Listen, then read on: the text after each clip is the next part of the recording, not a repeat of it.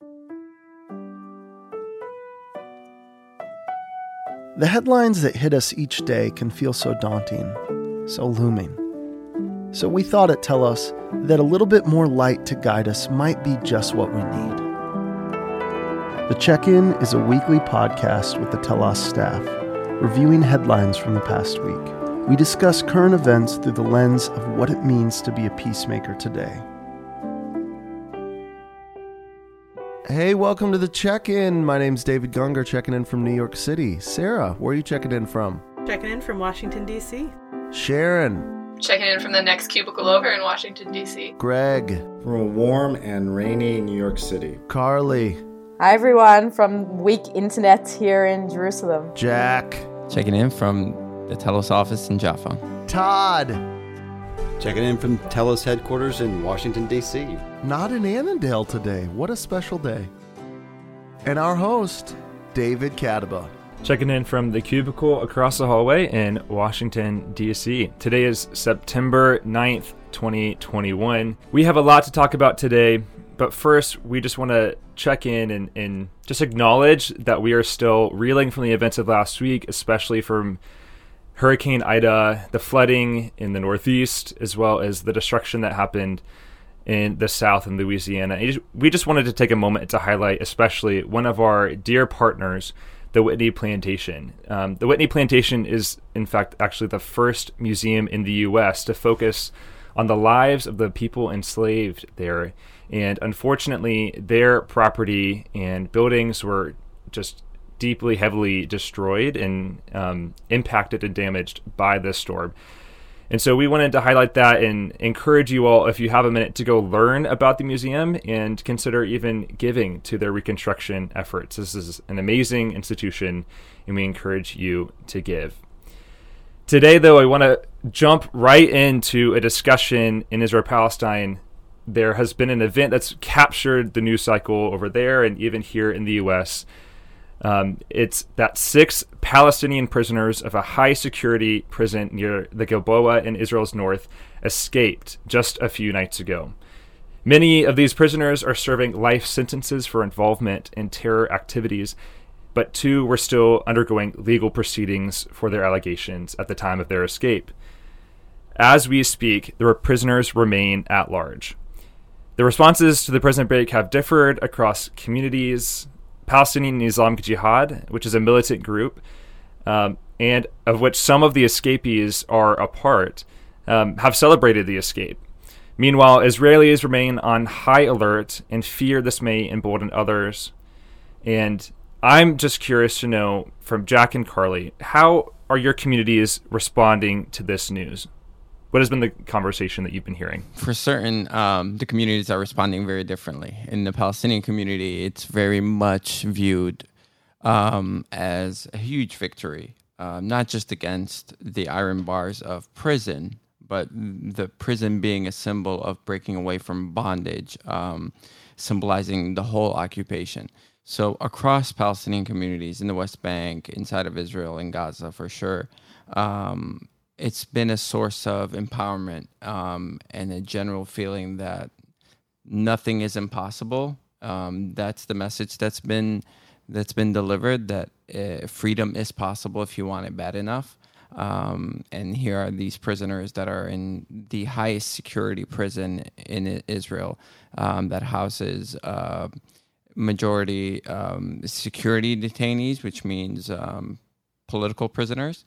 And these 6 guys managed to come out, to break out by digging a tunnel through an open space that was under the prison and then digging out. And this comes at the heels of other kind of prisoner-related news for Palestinians, and that's the news of the female Palestinian prisoner, Anhar al-Dik, that was just released last week. She was pregnant and in jail and due to give birth, and under mounting pressure both internationally and locally here, she was released to house arrest, and she actually just gave birth today. So it just, in the Palestinian community, this has felt like kind of a momentum-breaking moment, and just emboldening and empowering the community to fight for freedom. And it raises to the kind of the forelight the issue of Palestinian political prisoners. And there's about 4,000 Palestinian political prisoners at the moment. And so that's rarely discussed internationally, but it's a huge issue for the Palestinian community. Yeah, Jack, can you say just a little bit more on that, like Palestinians in incarceration? My understanding is that more than 20% of Palestinian men, for example, have been incarcerated by Israel. And political prisoners, these are people, thousands of people every year held based on what they believe, not necessarily on anything done. And in conjunction with the practice of administrative detention, where Israel routinely arrests Palestinians and holds them for months without charge, including full disclosure, members of my own family. This is something ubiquitous. It's not ideal. Can you just say a little bit more about that? Because I think many of our listeners don't appreciate just how deeply incarceration touches every single Palestinian. I didn't realize this until kind of my first time entering the West Bank. I remember that was around 2007 towards the end of the Second Intifada. And every person I came to know through professional work, people that worked, with international development agencies, everyone that I came in touch with had a brother, a father, some male sibling or a family member that had either been in or currently serving a sentence in Israeli jails, and that was just mind-blowing for me. And so the numbers that are coming out now around this issue is that between 800,000 to 1 million Palestinians have gone through Israeli jails from 1967 until today. That's an astounding number. And so for many, what many Palestinians are saying, this isn't. You shouldn't be asking why these people broke away, but why are so many Palestinians being imprisoned? Why are there 4,000 currently Palestinian political prisoners, and the two of the people that broke away were under administrative detention, as you mentioned, Greg. So they didn't have charges pressed against them. So they don't even have any charges against them. Yeah, exactly. But and Jack, I'm also curious too, because when we go to Palestine, we see most people describe themselves as living in a prison, and you see these sniper towers everywhere, and Palestinians can't even move between their own towns or villages. So is there something deeper going on? Is this symbolism not just for prisoners themselves, but also for all Palestinians who feel completely restricted in their lives by this Israeli control over them based on who they are? No, absolutely. That's exactly what, if you take, social media, those are the messages, those are the tweets and the posts that are being shared, that this is, if you want it bad enough, freedom is possible. We're all heading towards freedom. That's the message coming out of Gaza for sure, often titled an open air prison. That's the message out of the West Bank. So it's for sure seen larger than just 6 prisoners breaking out. I think maybe some people in the community have empathy towards those 6 people, but for sure the majority of the community are seeing this as a larger symbol of freedom. And I'll say that I've experienced it completely different to you, Jack. Over the holiday, it was Jewish New Year, Rosh Hashanah. I was with my family in Tel Aviv. So they were seeing this news come out over the last few days. And, most of these prisoners that escaped were actually not political prisoners, but had carried out very violent, serious terrorist attacks and have killed Israelis. For them to see, these people escape was like all of Israel was on red alert. Like, this is a scary, dangerous situation. Also because my cousin is at the moment doing this hike. It's called Shvil Yisrael, which is where you hike from the very north to the very south of Israel, and you stop along the way. So I think she was very worried. His mum was very just worried about him because he was hiking up near the north, and what would happen if he came into contact with her and with these prisoners. And, it's like a psychological thing like that. I think like when you see people escaping, it's, who have committed terror attacks, who are, terrorists, who are deemed terrorists, the fear is like, where's my family? Where are my friends? They could be a target simply because they're Israeli. Carly, there's been this growing friction between, it's always been there, but between Palestinian citizens of Israel, Arab Israelis, and Jewish Israelis. And I'm just wondering, in this moment, Jack said that Palestinians, including citizens of Israel, seem to be celebratory in this, right now. And you're talking about your family being scared and fearful. And I'm just wondering, is there any reaction now to seeing, among your family and your community, the difference, is that, oh, wow, part of, 20% of our society is really excited about this and we're scared for our lives. Like, what does that look like? I think it's very separate. Jewish Israeli society and Palestinians, even Palestinian citizens of Israel, live in two totally different worlds, kind of mentally, emotionally, even if they're physically sharing the same space, will not often have meaningful relationships with one another. Not just like Arab, citizens or Jews, like also amongst like Jewish society is very segregated. I know segregated is a sensitive term in the US context, but very separate. And often people, dehumanize the other because they don't have exposure to the others. So I think in this case, in this story, overwhelmingly, a sense of fear and mistrust, as we've had since the inception of the country and before. Yeah, I think it's really this whole event is really interesting to me because it points to just the divides over whether institutions of justice can be trusted. And so for some, these individuals, as you're saying, are convicted criminals. They're guilty of committing heinous acts of terror against Israelis, and they're now on the loose. But for others, who distrust these very legal systems that put them behind bars, these are, victims of a regime bent on their incarceration, whether or not they actually committed these crimes or not, and their escape is a courageous act of liberation. In fact, a spokesperson from Palestinian Islamic Jihad said. So, Greg, can you just clarify for us, what's the truth about the system of justice? That's a loaded question. But one thing, just drawing off of what you were saying, is that, it's important to distinguish here that none of these prisoners are citizens of the state that was incarcerating them, right?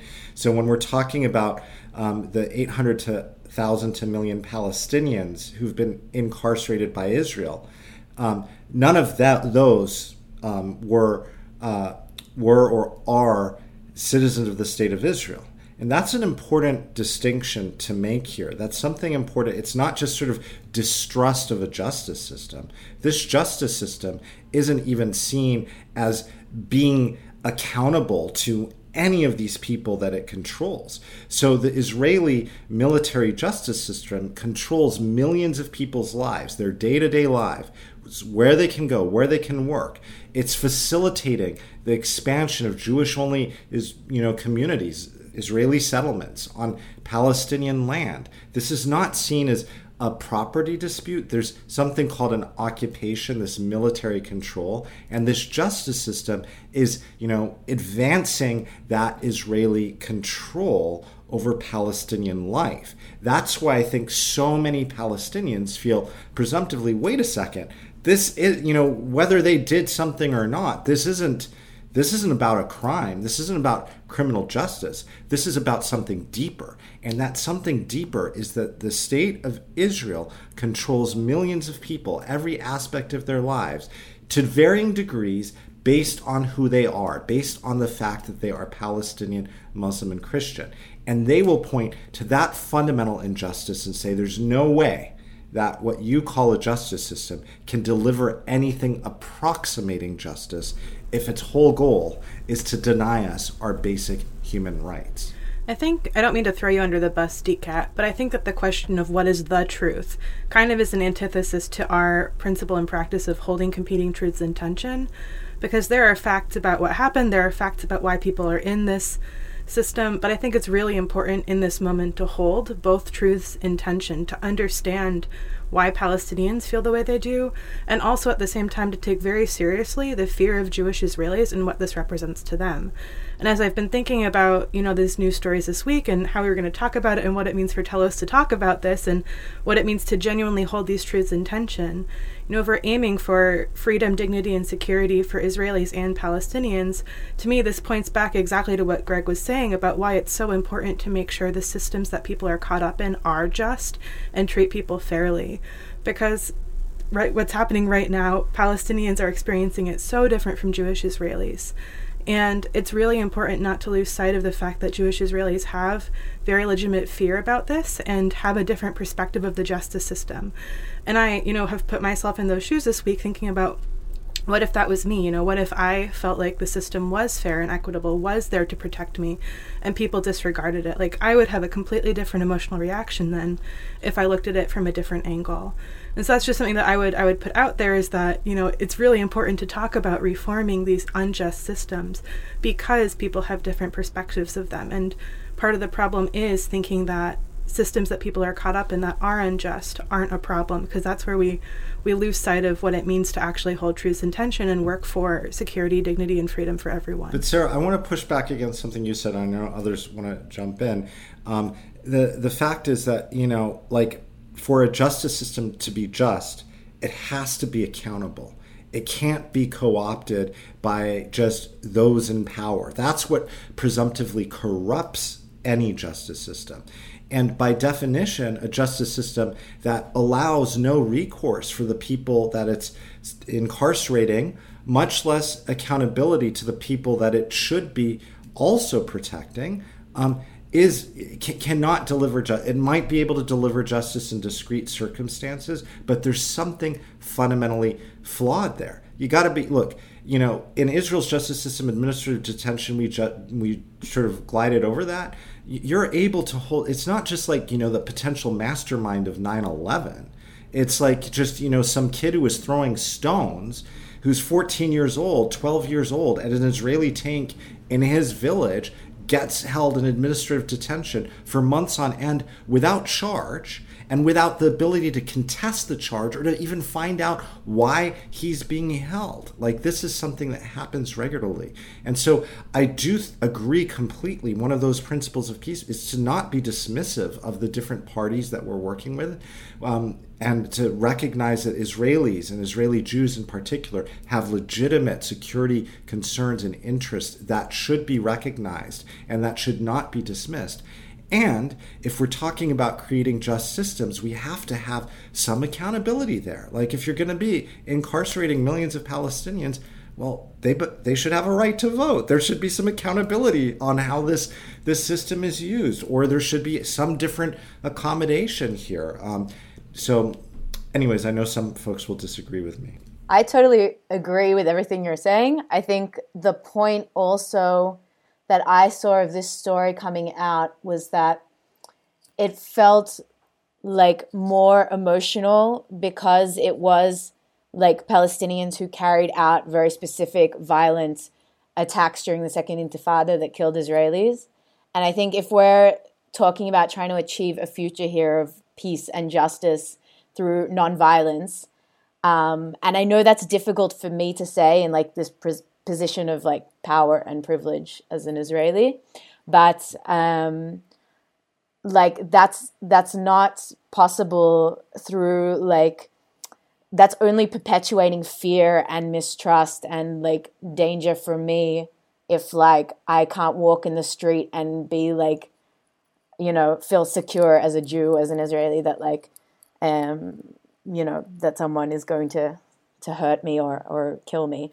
So I think that also like the system, of course, there needs to be accountability. Like people need to be given rights. Like also the occupation is a violent system that's perpetuating violence against Palestinians every day, not just through the prison system, but through every aspect of control and harm.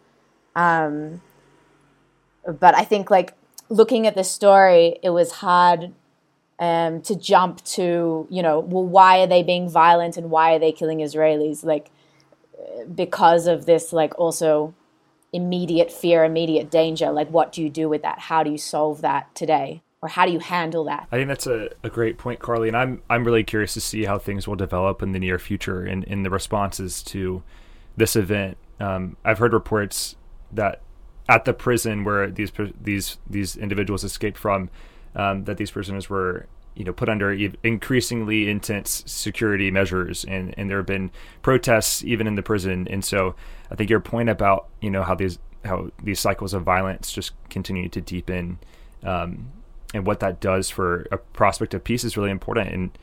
And Sarah, I appreciated especially what you're saying about holding these truths in tension as well, and that maybe there's not just one truth, and there's multiple truths to hold together. And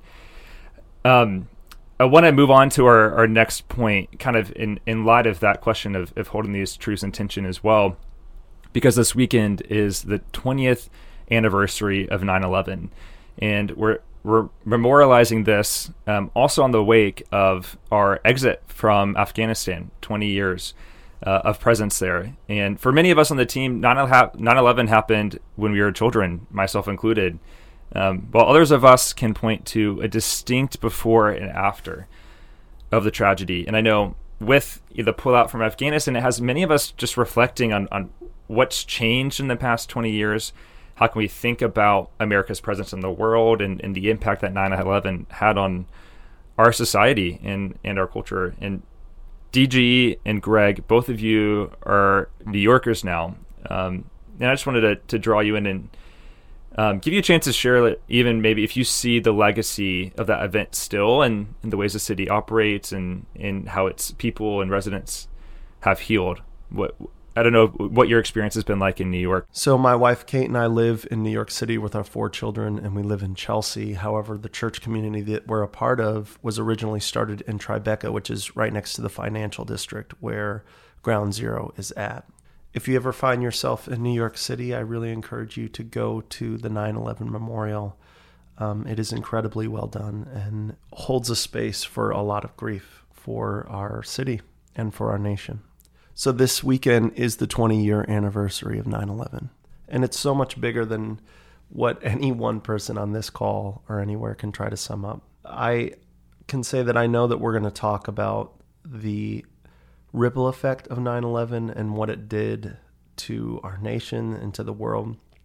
And for me, this weekend, for focusing on that grief, I'm trying to not forget the actual families that were affected, and not forget that there are people still mourning the loss of loved ones. So we don't forget the victims, or we don't forget the terror that we felt that day. And yet we don't forget the courage that was shown by neighbors, by EMT workers, by hospital workers, by policemen, and by firefighters. And it really, for New York, it has defined us in a lot of ways. It's rallied us as New Yorkers. And I feel like this is one of those moments where it is important to be able to collectively grieve. We don't always do that well as Americans. It's very easy to look at the ripple effects of this and point towards what happened with Iraq and with Afghanistan and different failures there. And it is legit. It is a legit critique. However, for me this weekend, I'm trying to, instead of just focus on that, try to kind of move from the 50,000 foot level of seeing all of the different complications with 9/11 to kind of zoom in for my own community on those who are still affected by the pain of it. Well, I very much resonate with all that you're saying about how we need to approach this collectively, and in terms of the lament and the memory. This is such an incredible scar for us as a nation. But I want to take this a different direction.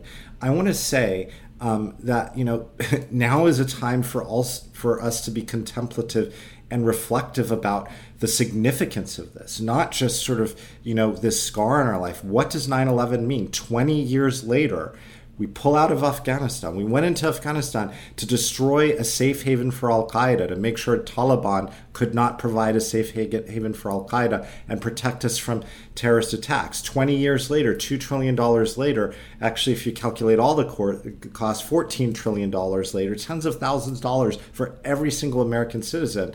Taliban is back in power, including some of the leaders from Guantanamo Bay that we had held in administrative detention for many years. And so why I'm saying that is not to, beat the Biden administration over the head or Trump for negotiating this deal with the Taliban, but to take a big step back and to ask the question, what approach actually promotes peace and healing in the world? Was it this uber militaristic approach that we certainly had a rationale for and a justification for after 9/11, right?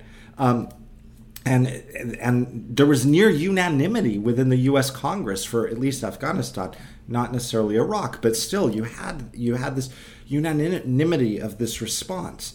Or is there another way? And I could wax poetic and angrily and all sorts of different things over this for a long time, but I want to suggest that for those of us who call ourselves peacemakers, we're not trying to turn away from the complexity of the world. But I do think that what these last 20 years do show us is that this uber militaristic approach has a shelf life. It can only last so long, and it doesn't actually destroy the motivation of the people that we define as our enemies. In fact, I can guarantee you a lot of these movements feel emboldened now that, the strongest military in the history of the world is no longer there and in control. So the question that I think we should be asking ourselves, and I'm putting forward to the team, is, okay, so this approach worked, but what's the different approach? How do we wrestle with some of these tough questions? That there are people who want to do horrible things out there and who want to do violence. What does it mean to construct a robust use of quote unquote soft power? And can soft power, and this is a leading question from my perspective, because I think the answer is an absolute yes. Can soft power actually bring true security, which is something that all of us want and need and feel particularly insecure right now? Whether it's for Israelis talking about this prison break and the two-tiered system in Israel where Israelis control Palestinians based on who they are, or whether it's this broader geopolitical struggle against non-state actors. So I want to put that back to the team. When you endure something like many Americans endured on 9/11, there's a real emotional reaction, of course, and it's hard to not think about even revenge and to let yourself go to that place. And I think some of our even language and framing after 9/11 about what we did in response in terms of war in the Middle East was very much framed that way. And it's not an unusual thing. You even heard President Biden using the very same language after the ISIS-K attack on, killing U.S. troops in the airport in Kabul a couple weeks ago, and using the language of revenge and so forth. And it definitely appeals to this, this emotion that we feel when these horrible things happen. And yet it's almost always wrong. There is no revenge, is what our friends at the Parent Circle have taught us so well.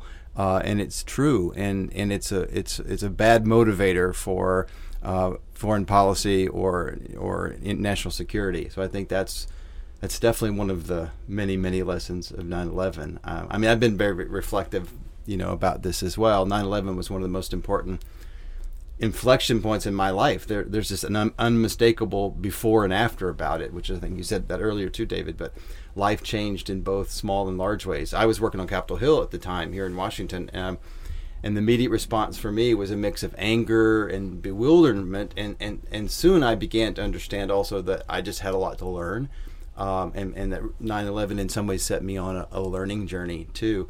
I also remember being struck, as you said, David, about the unity and the stories of selfless heroes in the Twin Towers and on Flight 93 and amongst the first responders. And some saw the path that we set out on with the invasion of first Afghanistan, and then Iraq was the wrong response. But like Greg said, at the time there was strong bipartisan support for both.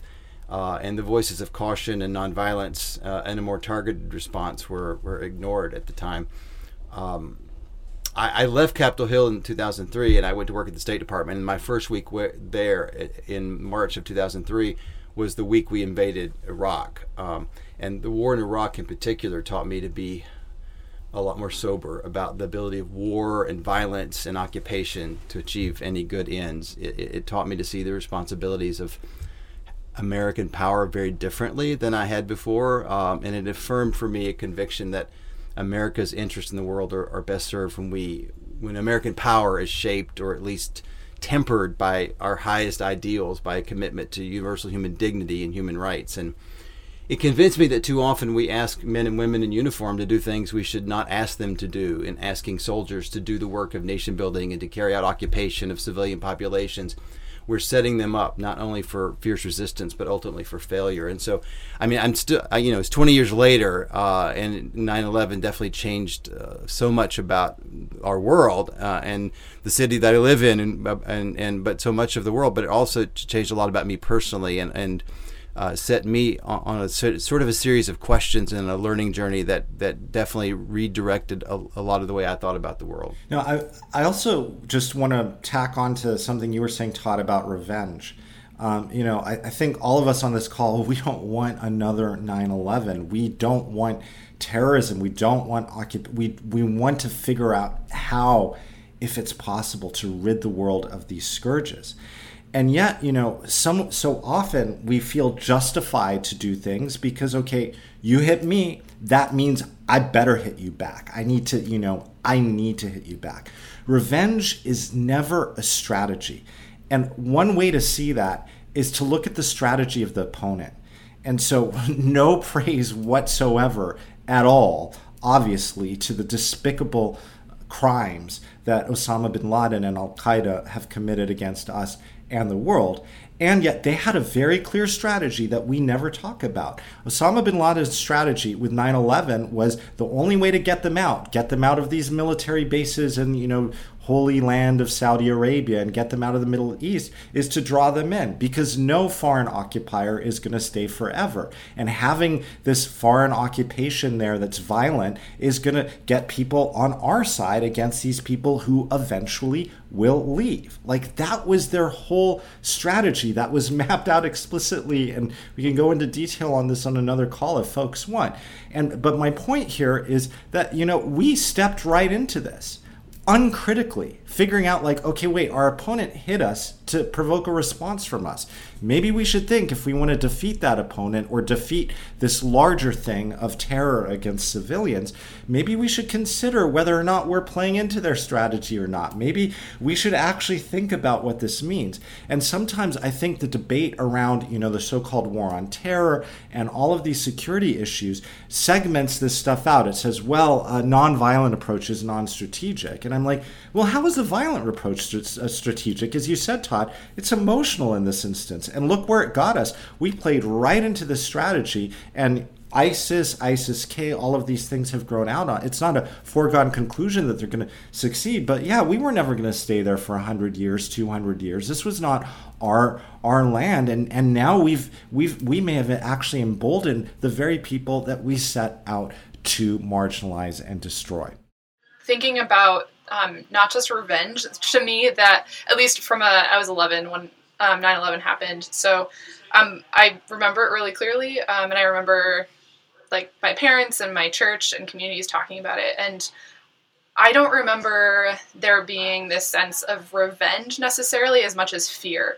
And I think that we need to acknowledge the motivating power of fear, and not saying that revenge wasn't part of the motivation, but especially in the lead up to the vote on invading Iraq, I remember it was just this ginning up of this emotion of fear. We have to go in here, because if we don't, these bad things are going to happen again, and we will be attacked again, and we'll see things like this happen on our soil again. And so not to like excuse or to what we did, and we can talk a lot about whether invading Iraq was a good idea or not and all of that stuff. But I think that remembering to kind of put ourselves back in the mindset of what was happening at the time, like fear was a huge motivating influence, not just, I don't think it was just revenge. I think it was acting out of fear.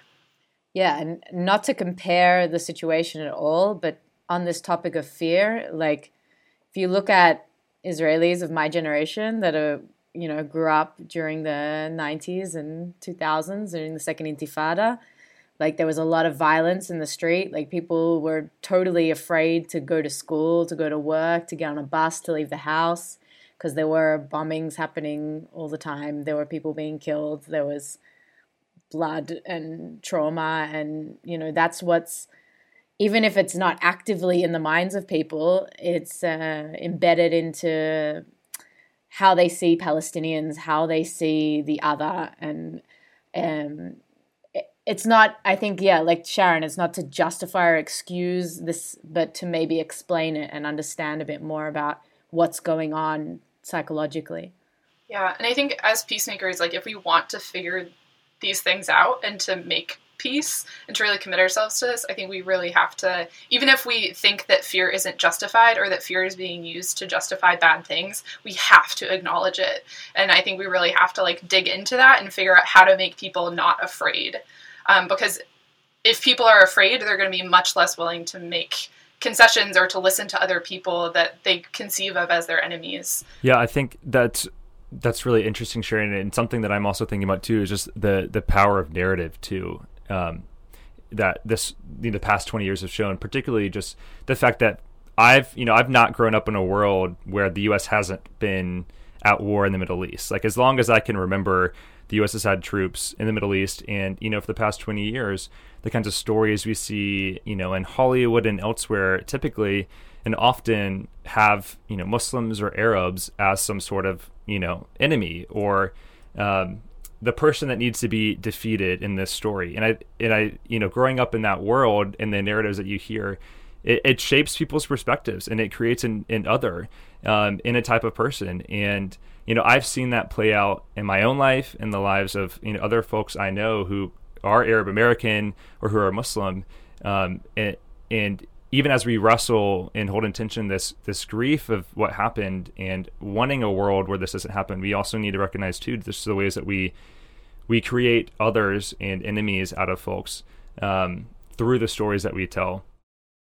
Sharon, I agree with that, and I just have a question, and maybe this is for another call because we're at the end of this one, but do you think that perhaps sort of like casting some vision of what a safe and secure world could credibly look like might be pretty necessary to alleviate some of that fear? And the reason why I ask that is because I can see somebody listening to this chat and going like, okay, you mentioned all the negative reasons and why X and Y and Z doesn't work, but like, okay, what does peacemaking look like here? Just telling people, oh, they're so wonderful, and we, sit back, kumbaya, let's all love each other. How does that actually protect me and my family? How does that stop another 9/11? And I think that's something that we haven't done a really good enough job at as, so-called peacemakers, is casting a credible alternate vision for how we're going to actually achieve security. I have a lot of thoughts in response to that, Greg, and in response to other people have been saying, especially around fear. But like what I keep coming back to is you cannot kill an ideology. And so if we are not casting that vision and we're only acting militarily, like I was kind of a weird kid, but had a pin on my backpack that said, why do we kill people who kill people to show that killing people is wrong? Like, I think that there's a hypocrisy in some of our actions that we're doing that are aimed towards good ends that we want to see in the world, but the means that we're using to get there undercut the very values we stand to support. And I want to touch too on what Sharon was saying about fear. Like, so I was 6 on 9/11, and for a variety of factors, like remember it more than I think I should have. But that fear, like I was very scared for a long time to fly, to go to big cities, and we flew a lot back then to visit family. And what my mom kept saying was, your fear means the terrorists have won. If you are feeling terror, that means the terrorists have won, which, again, like to a 6, 7, 8-year-old is maybe not the best advice. But a big piece of that for me then was thinking about how people in other countries felt, how civilians felt when they were being killed, how, Sikh Americans who are being targeted because people thought they were Muslims felt. Like, to me, seeing the fear and the violence that spread from the fear and violence that I felt, like, compounded that. And that doesn't help cast the vision for what a more peaceful future looks like. But I think that thinking about holding that tension between I am afraid and also I believe in a different future is really important, and one that we still don't do very well as individuals and as a community, and that we can get a lot better at. Empathy plays a big part in that. I mean, if we can just sit with that fear and then imagine other people's fear, and then you realize it's just another point of evidence that this strategy of militarily striking back your enemy because they've instilled fear in you doesn't work, because you're then recreating terror. And there's a lot of communities here in the Middle East, whether it's in Yemen or in Palestinians or Syrians, that live in constant fear and constant terrorism. Many times state sanctioned, and so that's where the violence comes out, and that's even just to go off of what you were saying, Sarah, just more reason to stop, to not pass on that fear to another community and think that that's going to solve our problem. A lot of people often, ask me, what do you think is the solution to what's going on in Israel Palestine, or what do you think the solution is here? And I often tell them, I don't know, and I wish I knew, but I'm going to take every day as a chance to lean further into discovering what that is, and it's okay to not have the full picture in this moment. And so I'd encourage all of our listeners to keep leaning in, to keep investigating and opening up these conversations, and especially, going back to what you said, Jack, in our places of fear, to open ourselves up to empathy, to experience and empathize the fear that others may have who are different from us. So that's my encouragement to you, listener. Appreciate you staying on for this conversation, and we look forward to chatting with you next week. Hey friends, if you made it this far, thank you. I wanted to share with you the 9/11 piece that I commissioned at my church, Good Shepherd. I asked John Arndt, who is my fellow bandmate for a band called The Brilliance. John is also an amazing composer, and I asked him to compose something this week for 9/11. So it's him and a string quartet. John is playing piano, Dr. Dave Campbell on cello, Tia Allen on viola, Lavinia Pavlish, and my partner, Kate Gunger, is on violin as well. So I hope that you enjoy this piece. It was recorded in New York City at General Seminary this week.